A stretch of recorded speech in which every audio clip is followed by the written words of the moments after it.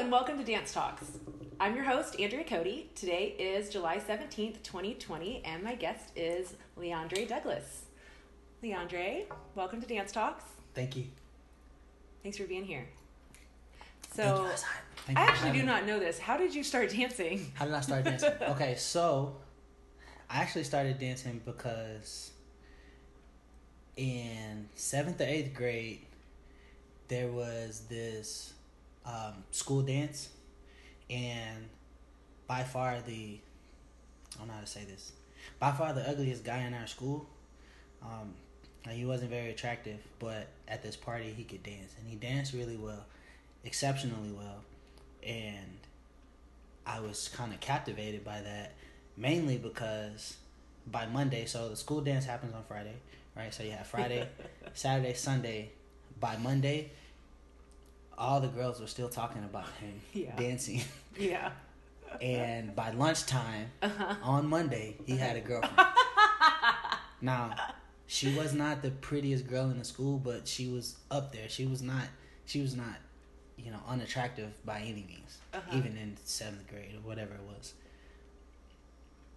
And during lunchtime, they're asking her, like, why are you dating him? Like, what's up with that? And she was like, he could dance. And all the girls was like, yeah. And that was it. And I was like, I need to learn how to dance.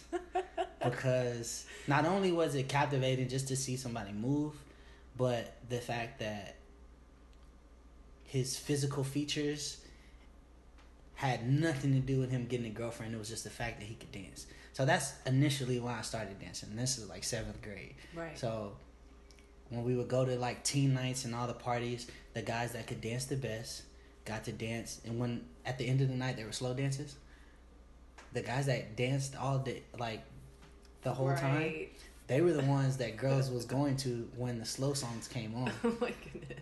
So I wanted to be a part of that life. Yeah. So that's how I initially got into dance. Right. I just wanted a girlfriend. That's so sweet. Yeah. We're going to take a commercial break. Thank you so much. I'm going to gather myself. Ooh. Oh my gosh. Woo. It's hot in here. Okay. So my kids are in dance for this dream I have for them. Yeah. Same thing. Just so they could just be able to not be socially awkward. I mean, so that they will one day see a girl or boy and offer their hand and say, do you want to dance? And let the magic happen. Yeah. Like Beauty and the Beast. I feel like they fell in love when they started dancing. Like right. When they was like on the dance floor. Oh, on left-hand that turns. on that grandiose dance floor. Yep. Yeah, it's interesting. Yeah, he could waltz. Or foxtrot or whatever that was. Yeah. I think it was a waltz. I'm pretty sure. I feel like the song is not in 3/4 time. But it looked like a waltz because it was a foxtrot. And they looked similar. They're just 6, 7, 8, done.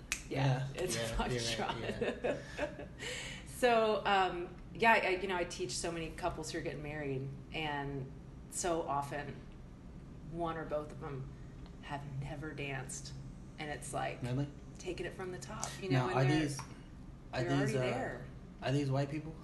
Mostly. Most of them. Because I just feel like it's a thing to where dance is one of these arts that everybody is going to encounter sooner or later. Yep. Like there's always going to be a situation in everybody's life where dance is expected or like a necessity, whether it's a wedding or some kind of celebration or something like that, and.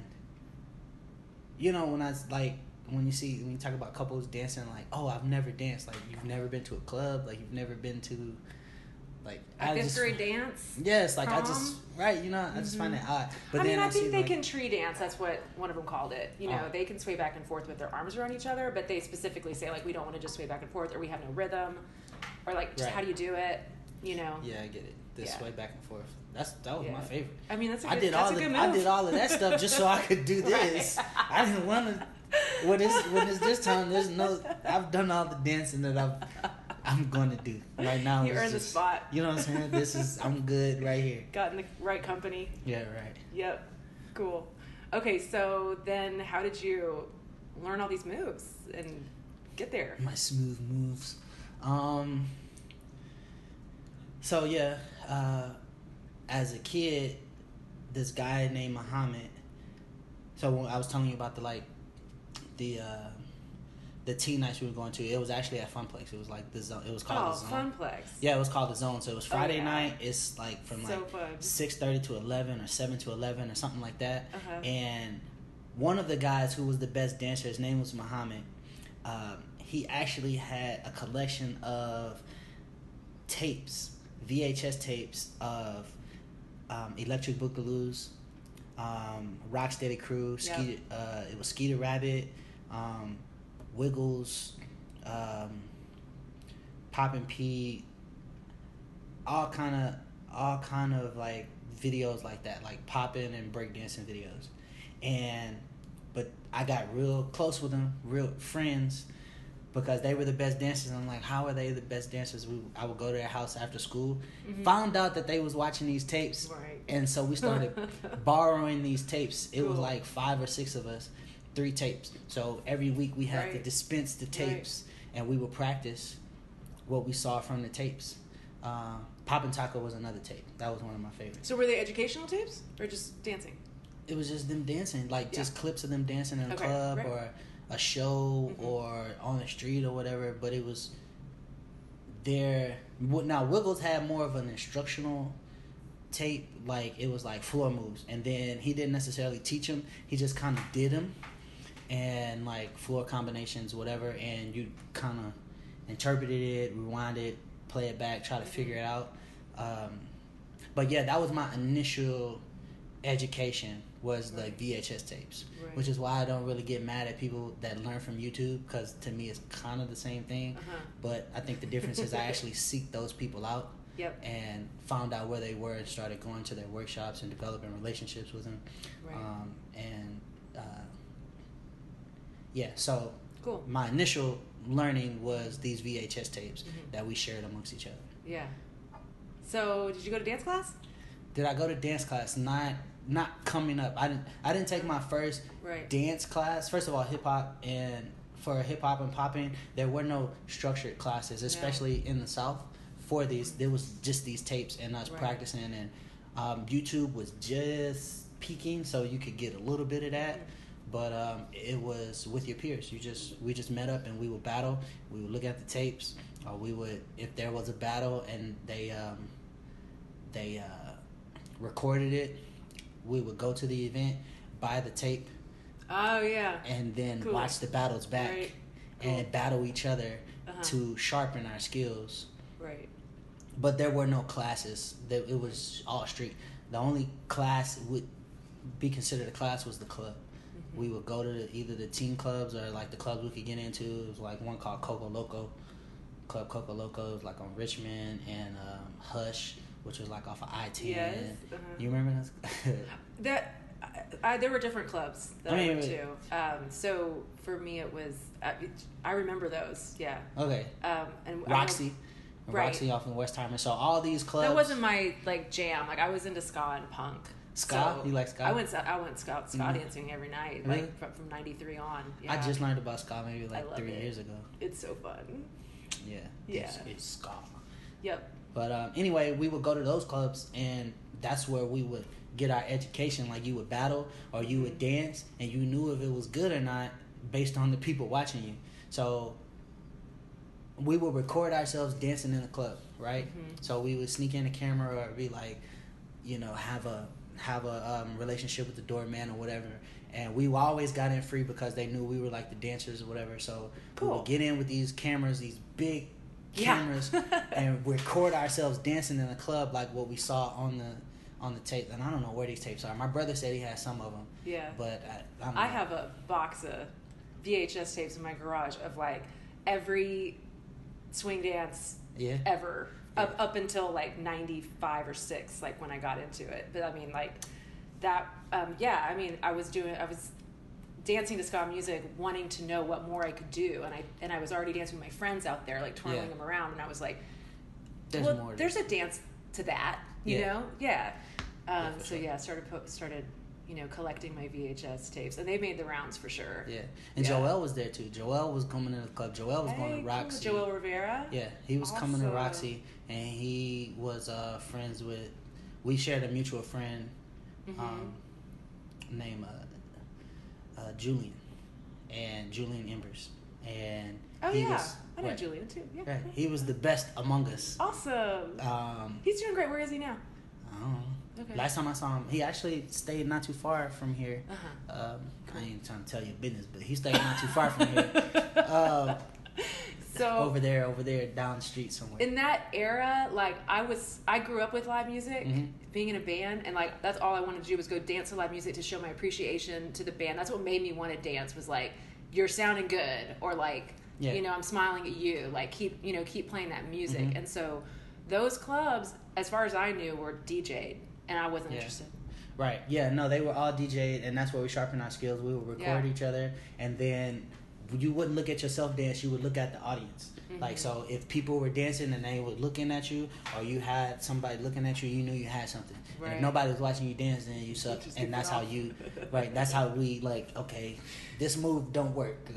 Did you see what they did when I did this right here? That's a no.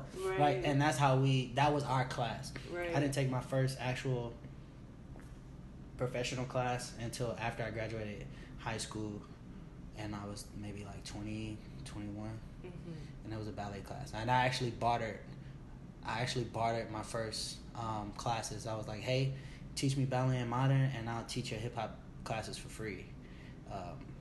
And it was like more like popping and a little breaking at the time, but it was, I'll teach these street classes for you if you let me take your ballet classes and your modern classes. And so when and where was that? This was Southwest Dance Academy. This was also in Houston, and when I was 21, so coming up on maybe 11, 12 years ago. Yeah. Cool. And that was my first introduction to a class structure. In the era of live music and all ages clubs, it was about catching the eye of the band members for sure. Yeah, that's how you knew that, and where people would let you be, because it was such a more aggressive place that you would literally just get elbowed out.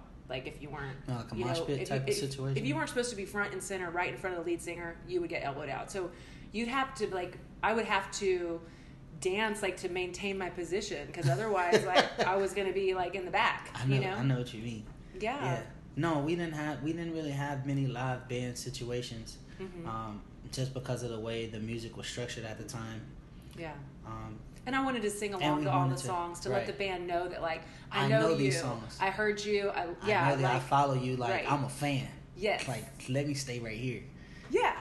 And which one of y'all? And which one of y'all? Let's talk. Yep. It was fun. Okay, so is that it? That's kind of how you learn? As far as class? Yeah, that's pretty much it. That's how I got my basis. And then after that, of course, I went seek these places out. I got under some people here, Chris Gomez and the good folks over there at Havoc Choral were kind of my first teachers for street styles like hip hop and breaking more. And then that's where I met Chris Gomez, this guy named Chris Gomez, who was mentoring me and Chris Thomas together, and that's how we started linking up and doing shows and tours and stuff together. Okay, so tell me that first step into professional performing. I just asked the question, honestly. So I was dancing at this event. My cousin invited me to dance at her church. She was like, hey, you dance, can you come dance at my church? And I was kind of all right, whatever. She kind of begged me, basically, just come, it would be really nice and stuff like that. So I came, I danced at the church, and this guy who knew Chris was like, yo, man, you really dope. You should link up with my guy, Chris.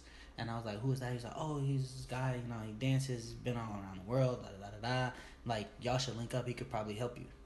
Who is that? I can't even remember that guy's name. But anyway, he texted him, gave me his number, and I called him for almost a week straight. before I even got an answer. Like, I would call and go to his voicemail, and he'd be like, hey, who's this? I was like, hey, I met your friend. You know, I'm a dancer. I would like to dance. They told me that you were the person to talk to, that you had all the insight, stuff like that. And I think I texted him for maybe call and text off and on for like a week with no response or very little response. And then one day he was just like, hey, come to this show that we're doing. It was over in not the Heights, but what's the not Memorial. It's what's the area? Garden River Oaks. River Oaks. It was a show in River Oaks. And he was like, hey, just come here. And I had to catch the bus. And I caught the bus. I'd never been to River Oaks before. And I'm like 20, I'm 20, 21, something like that. I catch the bus to River Oaks. I get the MapQuest, catch the bus, miss the stop, and then I don't know how, but the stop didn't look familiar, and I was like, I don't think this is right. I get off the bus, lost, trying to figure out the directions, and my gut just led me, and I walked maybe 3-4 blocks, and then there it was, the school, and I was like, okay, I found it, cool. So I get there, and I'm like, hey, and Chris is there. Chris works for Chris Thomas. Young Chris is already there working for Chris, and I had seen him off and on because we were both teaching classes at Bally's at the time. It was Bally's, and I had went to his class, and then I had a class. Cool. But Chris was not trying to mess with me at the time. He really wasn't. And I show up, and he's there, and I'm there, and I'm like, hey, Chris. He's like, what are you doing here? Like, he think I'm following him, and then Chris Gomez is like, no, he's coming. Okay, show me what you got. So I dance at this show for free, and he's like, okay, you're pretty good. Like, start coming around. So then he invites me to more, and then starts, paying me to come out and dance and doing these gigs and these shows. And it was during the daytime. It was like school shows, and then he was like, hey, do you want to teach? And that was my basic introduction to professional, whatever. He had already had a company that had a contract with the U.S. Embassy that had been traveling the world and stuff, and I just basically bugged him until he gave me a job. Yeah. And that's pretty much how I got in. That's how I started. And then he taught me and Chris the business of that stuff. So did you get to travel internationally through the embassy contract? No, because by the time, not with him, but by the time that stuff started happening, it was going to other stuff. But we did do, I mean, we did travel, and we traveled quite a bit, but no, by that time they did some merger thing and split up, and I don't really know the details of that, so I ain't gonna touch on it. But no, by the time I met Chris, they were phasing out of the embassy contract. Okay. But they were still traveling. So it was kind of like the next highlight. Yeah. For you. No, what was the next highlight? What was the next highlight for me? In your career. Big break, big move. Got in a plane. Yeah, but it's kind of hard to say, cause a lot of things start happening. I would say,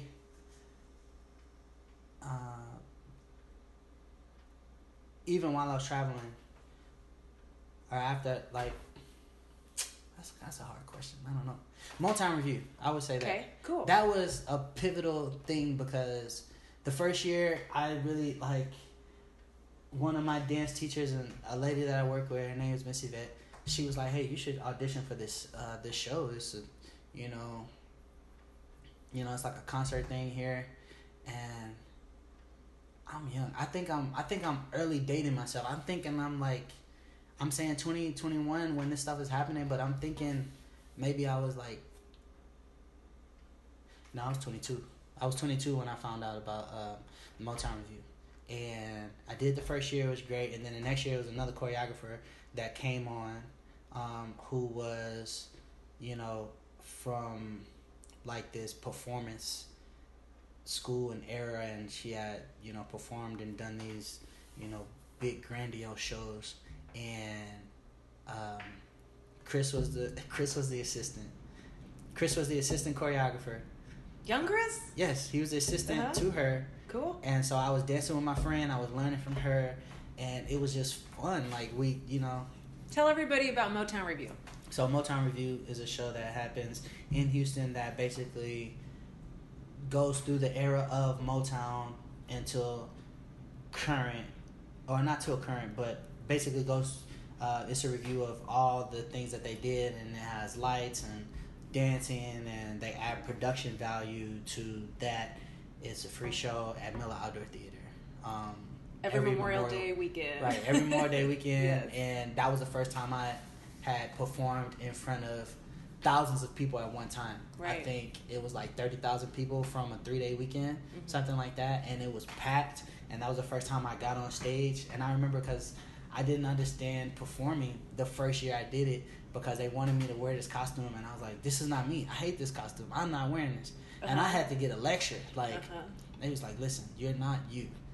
You're this character. And this character wears this clothes. Like, and I was just begrudgingly like, and it was a solo. Like, I was like, I don't care. I don't want to wear this outfit. And I remember, getting kind of schooled about that. And that was like my first like big theater thing. And then then from there, I just kind of rode that momentum, and then I started doing all these other theater shows, and then that's how I got into like just theater shows in general, like things off of Broadway and whatever. I was still traveling and learning, and like traveling in New York, and I wasn't talking to anybody, but I was going to clubs and going to classes, and like that's when like it was kind of like, okay, who is this guy? Keep showing up every summer trying to, whatever. Yeah. So I was learning all of that and taking these different classes, and then coming back with that information. So I was getting better and better at theater stuff, like theater dance, and started learning about Fozzy, and I just wanted to be great at it, because I was like, yo, if I'm gonna do this, then this is kind of, whatever. So I think that would be the next like pivotal thing, to actually be like, oh wow, I can really perform, because when I got in front of that crowd, I was performing. Like it was a lot of people, and that was like at 22, that was my first time doing something on that level, on that statue, like on that type of stage. Awesome. Yeah. So. And there's a band and singers. Yes, it was a band and singers. The whole it was a production. Yeah. It's long too. There's like a lot of big dance numbers. Yeah. When we were doing it, it was a lot more big dance numbers and a lot more stunts. So yeah, it was physically demanding, but we had the youth for it. We was 22 doing that show, so yeah. Awesome. Then what? Yeah, bring us. I don't know, so many journey. things. Like I feel like I gotta like get my resume out and just like, oh yeah, I did that. And I did the Sprite commercial, and then I did the like. Well, it's not like obviously you didn't just like join a company and dance in a company for a decade. So you've somehow pieced together, Yeah, just random like ragtag gigs, and then from. Do you have a manager? I had a manager for a brief moment, but how did Sprite find you? I don't know. They just I don't like I cannot remember. It's just like I'll get a random phone call from people would be like, hey, I got this thing coming up, or this music video, or like just saying yes and just showing up to places. Contribute a lot to your network and like their relationship with Music World Entertainment? No. Okay. So Music World Entertainment, they didn't kind of link up with Matthew Knowles until I was definitely the choreographer. I worked my way up to the choreographer, and that relationship that they had wasn't really solidified from the beginning of my Motown. journey. And Okay, yeah. Right. But Motown did help my visibility because 3,000 people every night saw me. Right. It was like, who is that guy? 5,000. So, 5,000 people a night. It's like, who is that guy? And then just being like always around and going to different things, and just I kind of took a approach of like, at that time I was married, and I was just like, I just need these gigs to just keep coming in, so I would just keep digging and finding and searching and like just making myself visible as much as I could. And yeah, if something came to Houston, I was trying to be a part of it, and I think that was really what it was. And my network was just trying to be around as many different types of people as possible, types of dancers as possible. But yeah, I think I need to pull out my resume so I could. Worst gig ever. Worst gig? Oh God. Dancing? Okay, so it was a bar mitzvah, and I was dancing at dang, I don't even want to say this company's name because it might be slanderous. Nah. But, leave it out. Okay, so anyway, it was this venue. In my head. I doubt if you did. You'd never guess it, right. because this is not a place you should have a party under any circumstances. But the ceiling was like this low. Okay, your hand is right above your head, a foot above your head. Yeah, right. Okay. The ceiling is really low, and it's a concrete floor, and it's a concrete, like outside concrete, and it's like slanted and whatever, and they just kind of built a structure around it like a party room, and there was very little AC in there, and we called it the Taco Hut. Like, we was like, why they got us dancing in the Taco Hut? And it was just like, it was just terrible. Like, we couldn't, glass was breaking, like people kept breaking glass, and it was like, I'm not performing on this dance floor, like, or dance floor. I'm not performing in this glass broken up little shards of glass. Like, we're break dancers. We gotta put our hands on the floor and like slide on our knees. And like, that's not happening. Whoa. And then it was bad.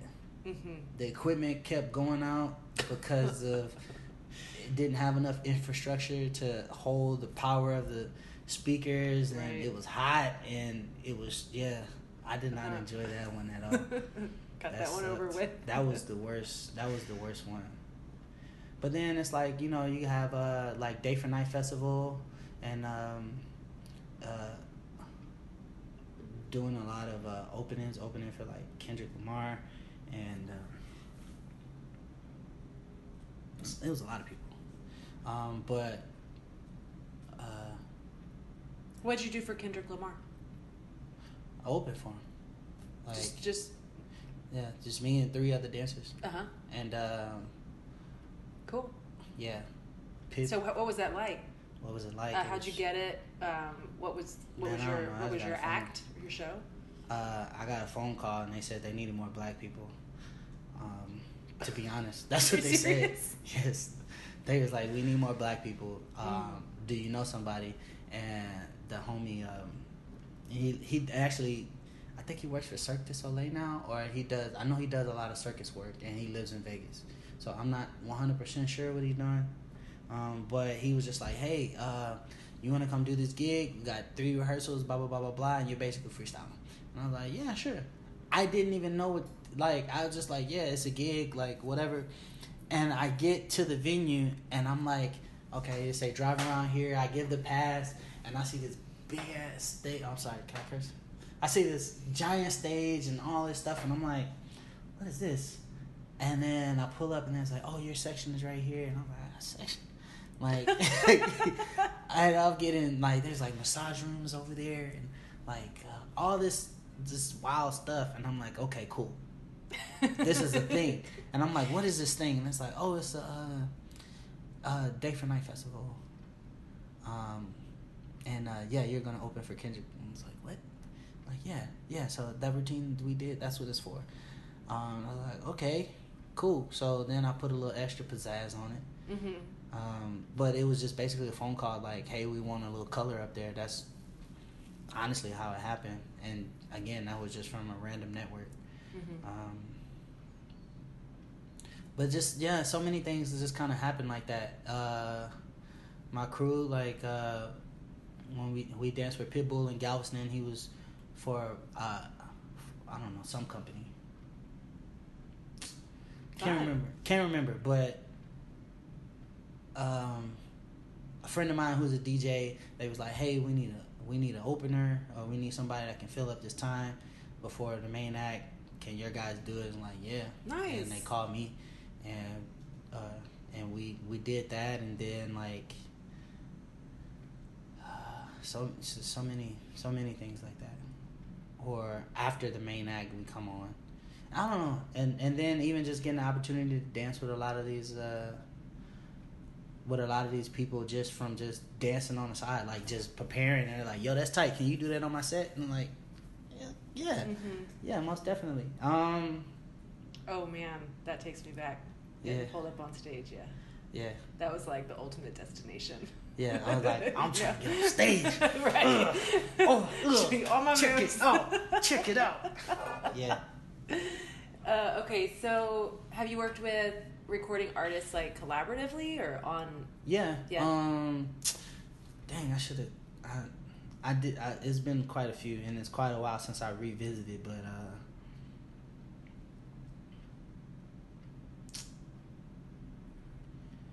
okay, so like Big Daddy Kane, LL Cool J, like as far as like being a part of the production stuff. Yeah. Right?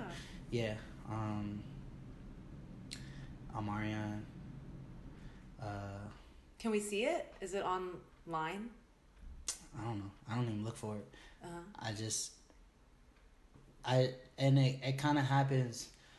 It happens sometimes when it's just in Houston, like, and then if they're coming to Houston, and it's like I start as one thing, like a lot of it, or not a lot of it, but some of it comes from just like I would develop a relationship with the radio station, and they were like, hey, we need an opener, or like, can y'all, be a feature in this concert? And then I go from being a feature to an act, and then like when the managers come and I'm like, hey, this part, blah blah blah blah blah, or sound check, and then it's like, hey, well, if y'all need this, and then I'll just see the opportunity and be like, okay, well, we can fill this gap in right here, and we can do this, and just blah blah blah blah blah, just to say we did a Wu-Tang, and cool. Yeah, so that's kind of how that happened.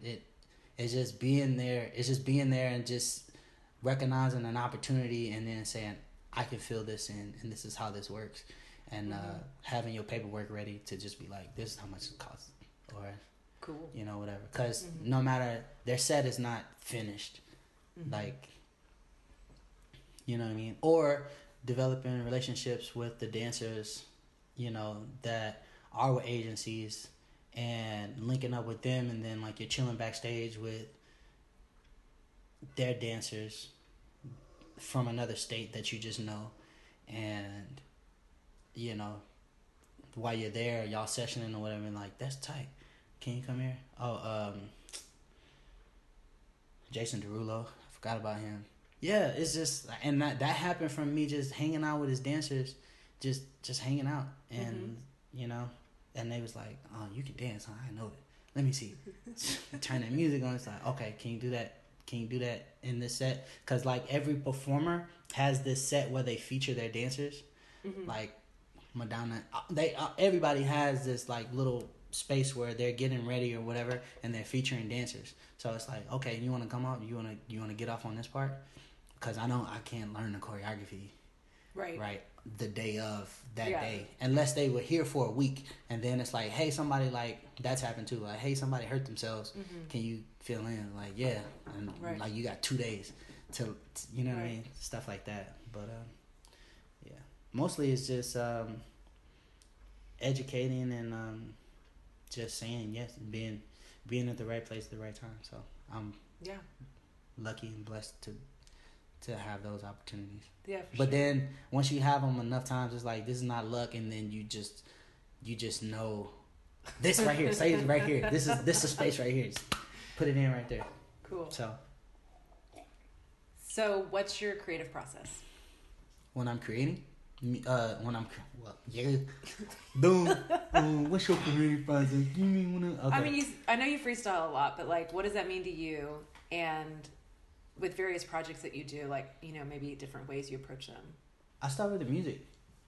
And then if I understand the music, then it's like it's much easier to dig into a bag and say, oh, this is invoking this and this and this and this. So what can I do with these sounds, and how can I bring this story, or how can I bring this music to life? But it starts with the music, and whatever I freestyle to, if I hear the song and I start freestyling to it, that's most likely going to be the choreography. Like, my dance is an amalgamation or a tapestry of everything that I've learned, every style that I've learned. So if it fits, if the music led me to do it, that's because it's in the music, and I don't force it. So I just throw it in there. Mm-hmm. Cool. Who are your favorite musicians? My favorite musicians? Sure. Prince. Favorite. Yeah, I really like Prince. I like D'Angelo.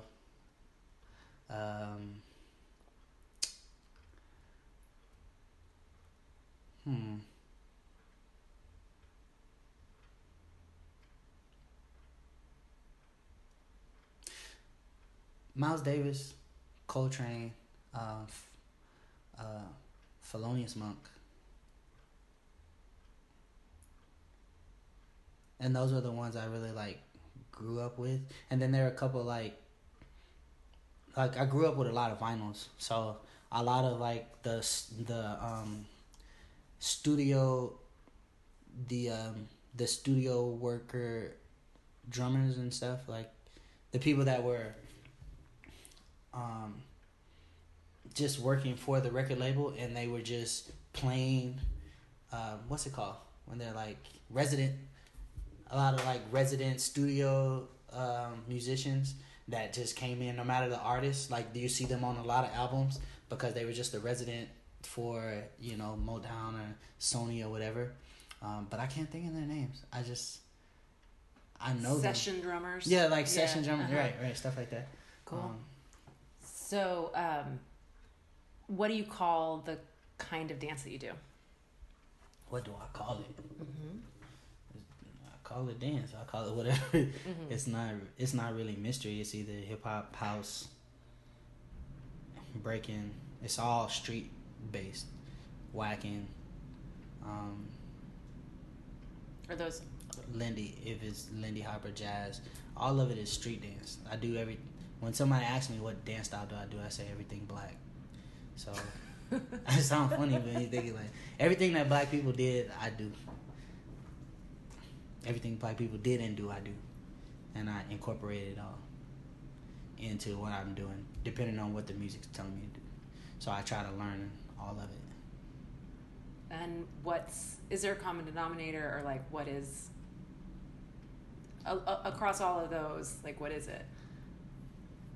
What's the common denominator of all the styles that links them all together? I mean, in addition to black. It's the consciousness. No, it is. It's not an addition. It's the consciousness of it.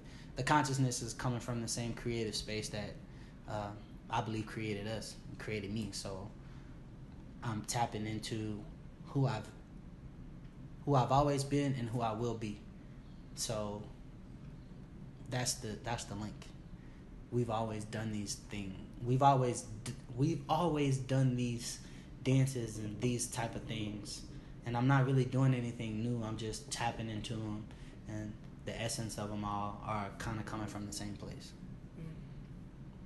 Do you think we all came from the same place? As far as every person came from Africa, what are you asking me? I mean, yeah, that's what your scientists say. That's until somebody says something different. Yeah, we all came from the same place, and certain genes change based on geographical location and where you were in degrees to the sun, and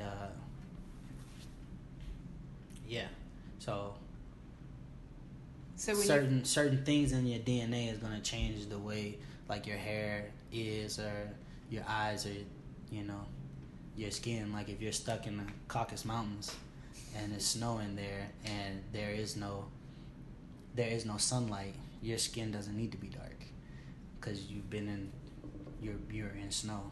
Like, you know what I mean? So it's like 2 black people can make an albino person, but 2 white people can't make a black person. So like yet yeah. So when you say that you do the dance that you've always done, how would you describe it, movement wise? How would I describe the dance that I've always done? The like from Africa till LeAndre Douglas, like like what's like the common thread? You're saying consciousness, and then I guess like what's the dance, or is it not physical? But it seems to manifest itself. It manifests itself physically, but no, I think it all comes from the same place, but different eras. The music changes the way you move. Like if we think of music like vibrations, right? Like if you were looking at it on like Pro Tools or some kind of music software, and you're looking at music, it's vibrations, right? So that's what I like when people say, "Oh, it's a vibe," or the vibe. I think the energy that's put out because of the music makes the dance take on certain characteristics. But the vibe, depending on how fast it's moving, is what's gonna invoke this type of movement and that movement. But the intention of why you created it is the same, which is what I mean by like it's the same consciousness. So if the consciousness is frustration, you can hear the frustration in the music, even though it might seem melodic. So the essence of it is frustration, which is something I can relate to, which is something that I have been before.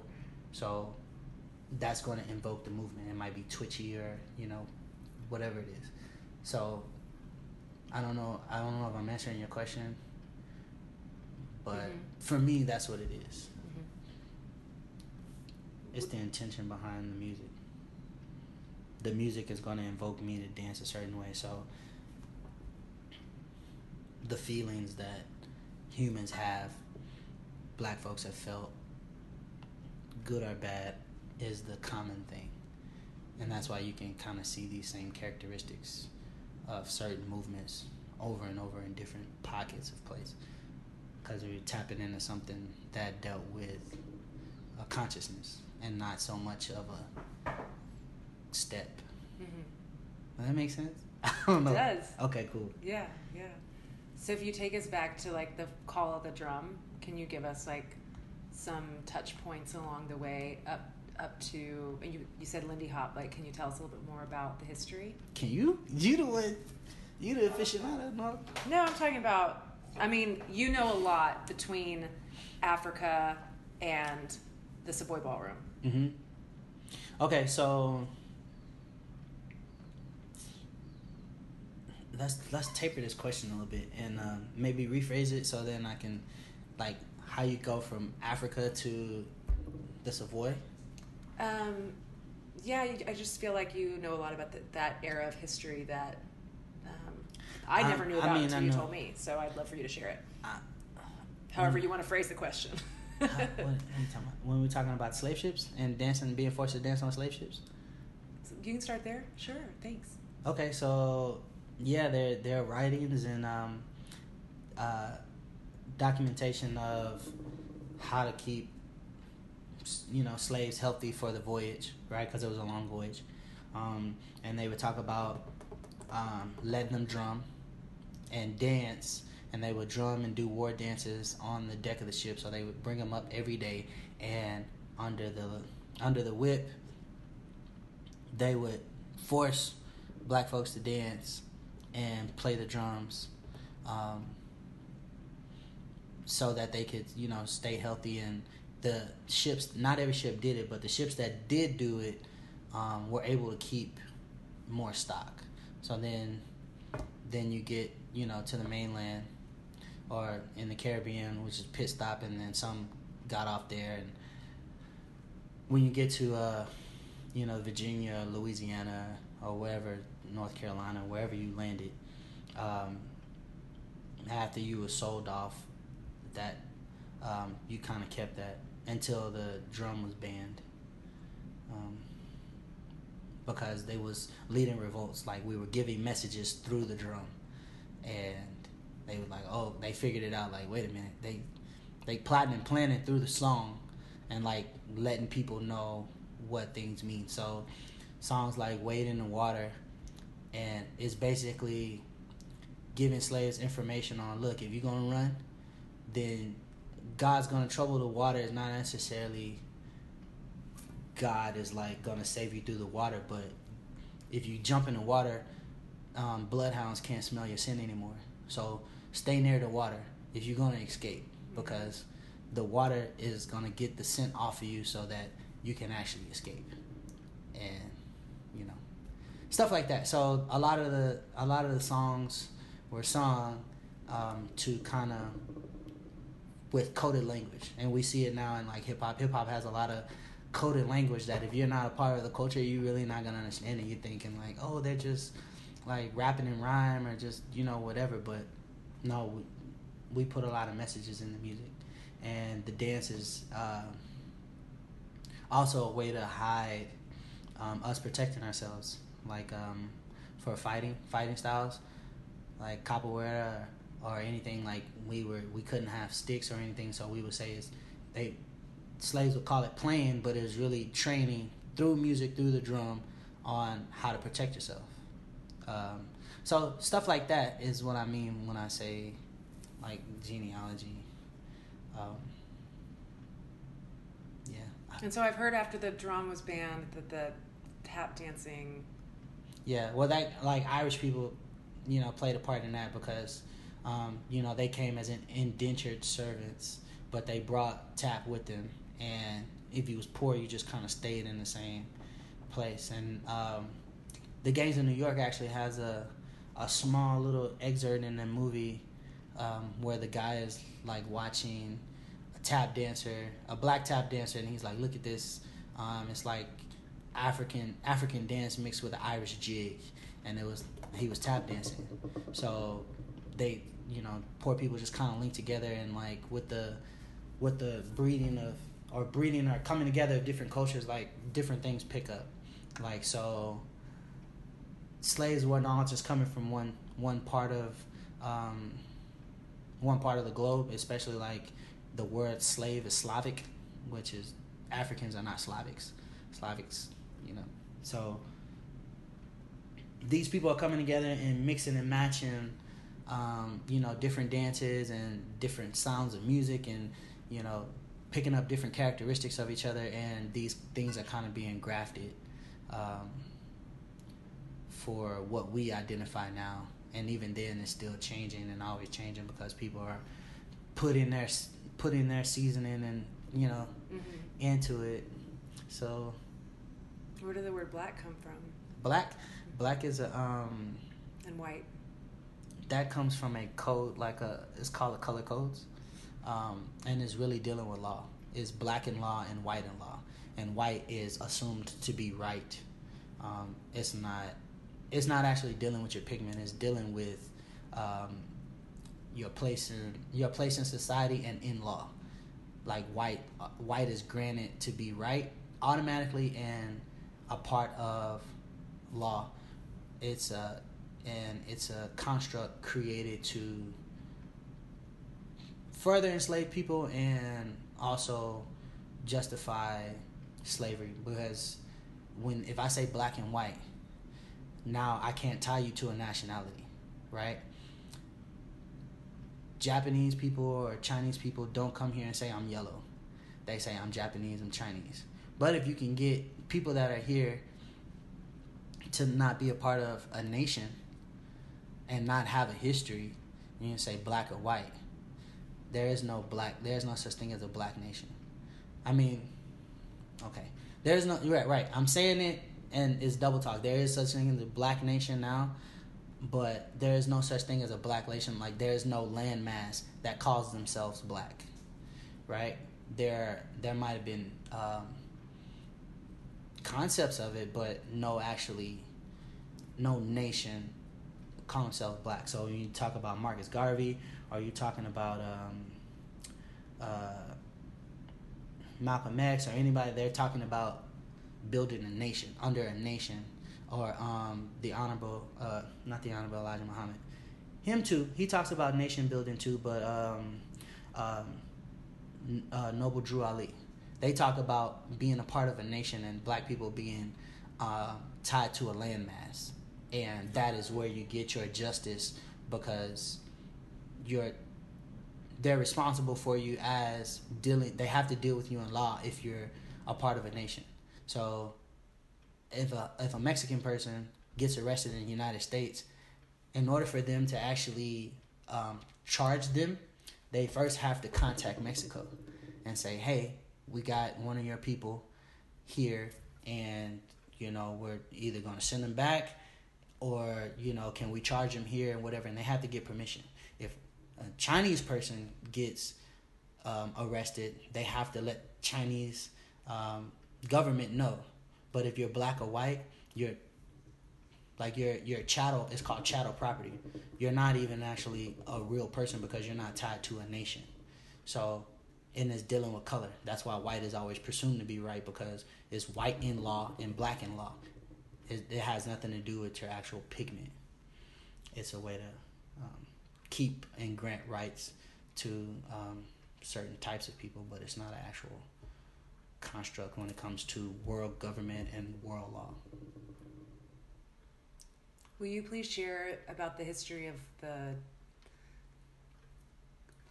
that period where people were like traveling around in shows, and somebody went to Europe? You know what I'm talking about? Master Juba? Uh-huh. Oh, yeah. Okay. So, he was a dancer in the 5 Points. What's the famous white writer? I'm drawing a blank. What's the guy that wrote Huckleberry Finn? Mark Twain. Thank you. Mark Twain wrote about him. And yeah, he was a great dancer, one of the best dancers, and he battled a lot to get his place, and he battled, the best white Irish dancer they were going at, and he ended up winning, and he was actually the first black person to have his name on a marquee. He was written about by Mark Twain, and he traveled to Europe with the Ringling Brothers, and was a performer. He was a performer. Do you have any idea what he was doing? He was dancing. What? News? Oh, like, yeah. I don't know. Yeah. No.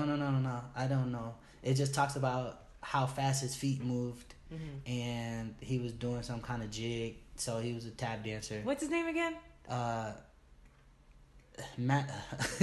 Master Juba. I was trying to get his real name, and I'm drawing a blank. I'm just not prepared. Have you ever done your Master Juba? Have I ever done my Master Juba dance? I don't know. I don't think so. I've done Master Juba like battles where you just kind of keep going at it, and first person falls. Actually, we battle like this. First person put their hands on their knees loses. And that's to indicate you're tired. So if you can just keep going and keep coming up with stuff, then you won. Cool. Yeah. What's the 5 Points? 5 Points is it's not there anymore, but it was a place in New York where it all kind of met up at this one nucleus in New York, and that's Irish black community, a couple others, but mostly them. Kind of like a town square? Yeah, but it was 5 Points. Oh, I see. Like the streets. Mm-hmm. Mm-hmm. Yeah, and it met in this place, and the Gangs of New York is about the 5 points and the development of 5 points, and how the different cultures that were all meeting at this place. Yeah. Cool.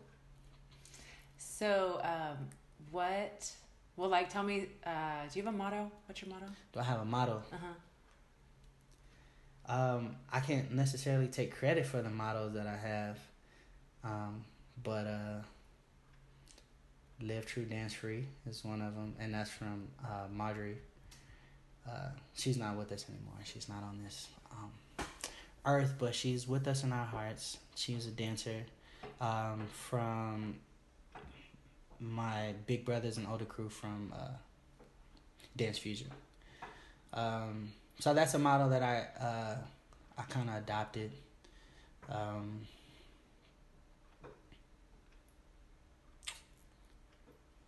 One's enough. Yeah, okay, cool. What was it like for you to work with Norman Miller?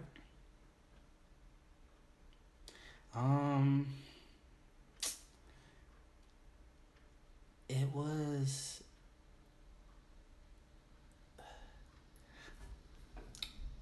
Okay, so I had a chip on my shoulder, right, at that time.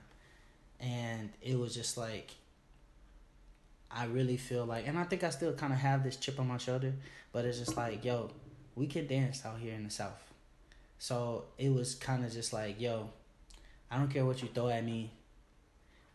I can do it. And I'm just as good as anybody you would think you saw in Philadelphia or New York or whatever it is. So, like, I just remember it was a time of really trying to prove myself and, like, not really, I wasn't overwhelmed by the information. I was just like, yes, this makes sense. And I'm here to learn, but also I'm here to show how fast I can absorb this information because I feel like it's a part of me anyway.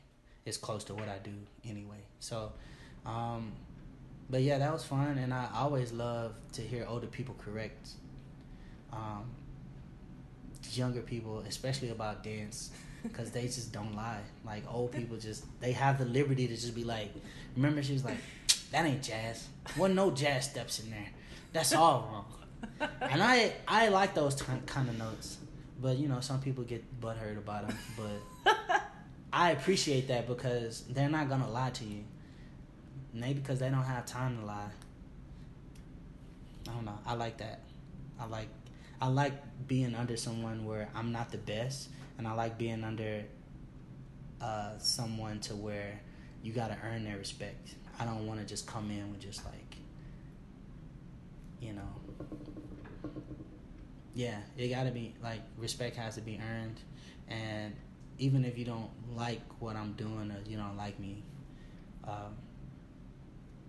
you know that, you know, something is there that I wanted, you know. So that's what I took away from the experience. It was a great experience, but I definitely know I had something to prove, and I wanted to prove it to myself. And so that's how that experience was for me.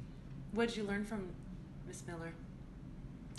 Rhythm cadences, like beep bop de bop, like those type of. What was it? Beep bop de bop. Is that it? No, it was like and like these kind of like different rhythm nuances. Beep bop de bop, bop bop bop bop beep bop de bop. Like, and that's how, you know, she would teach, and I understood it because I don't know. For me, I understood it because I felt like I understood it because I was black, and we talk in those rhythms. Like when you thinking about like boom bap or hip hop, like I can actually I can hear the hip hop in the cadences, like rap cadences or beat cadences, you know. So if you take something like hip, a hop, a hip it to the hip hop it, you don't stop, a rockin' to the bang bang boogie, say up jumps the boogie. You know what I mean? Like that type of cadence to beep bop the bop bop bop bop beep bop bop bop bop. Like for me, it's the same thing. Like, oh, okay, it's this rhythm. It's a rhythm. It's not a step. It's because it wasn't that we was getting the steps wrong. It was, no, the rhythm is not right. Da da da. You know what I'm saying? Yeah. So for me, it just kind of merged it merged the worlds all in. It merged the worlds for me to where it's like you think these things are separate, but like they're doing the hip hop of their time, and we're doing the hip hop of our time, and everything in between is the hip hop of this time. Even though they are called different things, a lot of these characteristics, which is again the consciousness, is coming up again. People just wanting to party and, you know what I'm saying, be social. Like all these are social dances. When I at the beginning of the interview, and he was like, "How did you start dancing?" I was like, we was going to clubs and just kind of, you know what I mean. They were going to clubs and just kind of doing their thing and looking at each other. They didn't have, you know, VHS tapes, but I feel like the essence of all that stuff is the same thing. So for me, just being around somebody that old and listening to her teach through cadences was the like the glue that made everything link for me. Cool. Yeah. Did you ever watch Frankie Manning teaches Shim Sham? Yeah. Yeah. Shim Shammy. I can hear it too. Like, oh ho ho. Yeah. Hey hey. What is it? And then you push and you cross over and you tacking in it. Like that's how I remember it because it's the rhythms. Like you know I sound like it too. That's why I'm laughing. Yeah. And I can remember things like that. I can remember. If you want me to remember it, if I'm remembering choreography, I'm putting it to a cadence. So the way I say it, the way it's said to me, is what I like internalize. It's been a while since I heard like Frankie Manning in person. Yeah. Yeah. Who was that lady he was dancing with on that video? Aaron Stevens. That was his wife? No, that was just she's the girl who called him up and said, "Are you Frankie Manning, the dancer?" Yeah. After he was in the Postal Service for 40 years. Oh, that's cool. Just called him up. Called him up from LA. That's dope. That's a familiar story. Yeah. Yeah. Yeah, it's cool. So yeah, you know, hearing it in rhythm, hearing it in time and rhythm helps me remember what it is, know what it is, and internalize it, because we're all rhythmatic.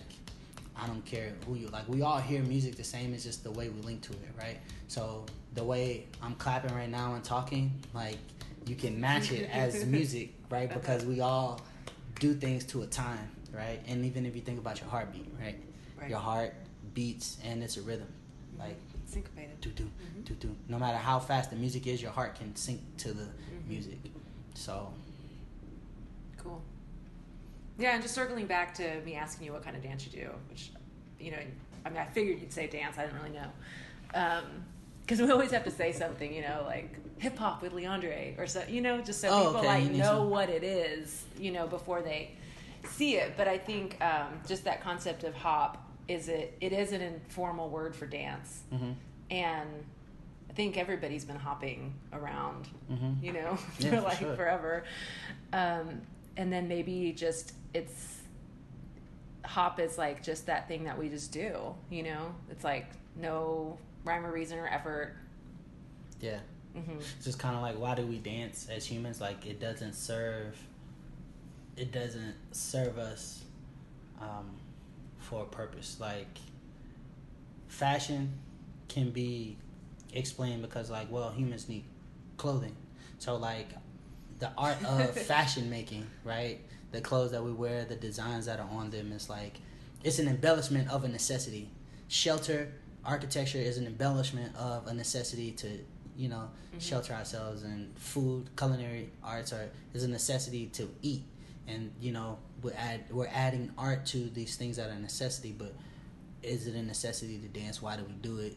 And I don't know. I like doing it. And I think it's something spiritual for everybody that engages in it. And I don't know. I just think we do it because we can. Because we can. I don't think it's not like any other art to where it's a means to survival or something like that. But then again, it could be. But what I mean by survival is like necessity, like the basic necessities of life. dance is not necessary for. I mean, life's got to be worth living.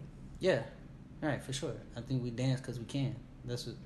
But as far as a necessity to live, which is why most of the people in your classes have never danced, because it's not necessarily a necessity for them to live.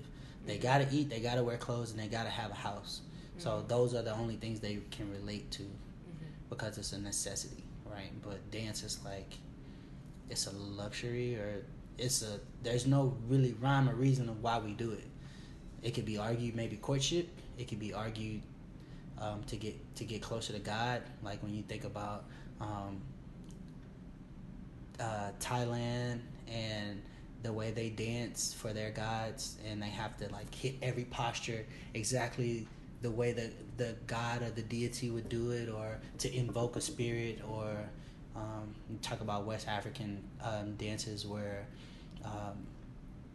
you're doing it to honor a spirit, or to honor a time season, to honor a time and season, or a rain dance to, get gods to show mercy on you by dancing. Those are things dealing with spiritual. So that's why I say it's more of a spiritual thing. Cool. So let's close with you giving us your advice for, like, if we wanted to dance more like you. Dance more like me? But we can't take a class from you or whatever. Just listening only. What can we do? If you were just to listen to me to learn how to dance? Like right now, give us an assignment so that we can be better dancers. And like I'm not trying to win a competition. But I get you. Like, but give me, right. Send us off. So don't hear the music. Listen to the music. Listen to the music. And if that means taking the same song and listening to it 1,000 times over, listen to the music and let the music choreograph you. That's another motto. Music is a choreographer. That's from Tyrone Proctor. But the music is a choreographer. The music is going to tell your body what to do. And if you listen with intent to let the music tell you what to do, you're never going to run out of material. You're never going to not know what to do, even if you don't have the vocabulary. If you can't physically do it, your mind is going to see it. And a lot of people say that, like, I can see it, but I just can't physically do it. That's because your body knows what to do. You know what to do. It's just connecting it with the music. So start with the music. My guest today has been LeAndre Douglas. Oh yeah, we had a camera. Hey, LeAndre, thank you for being a part of Dance Talks. Thank you. Thanks for listening.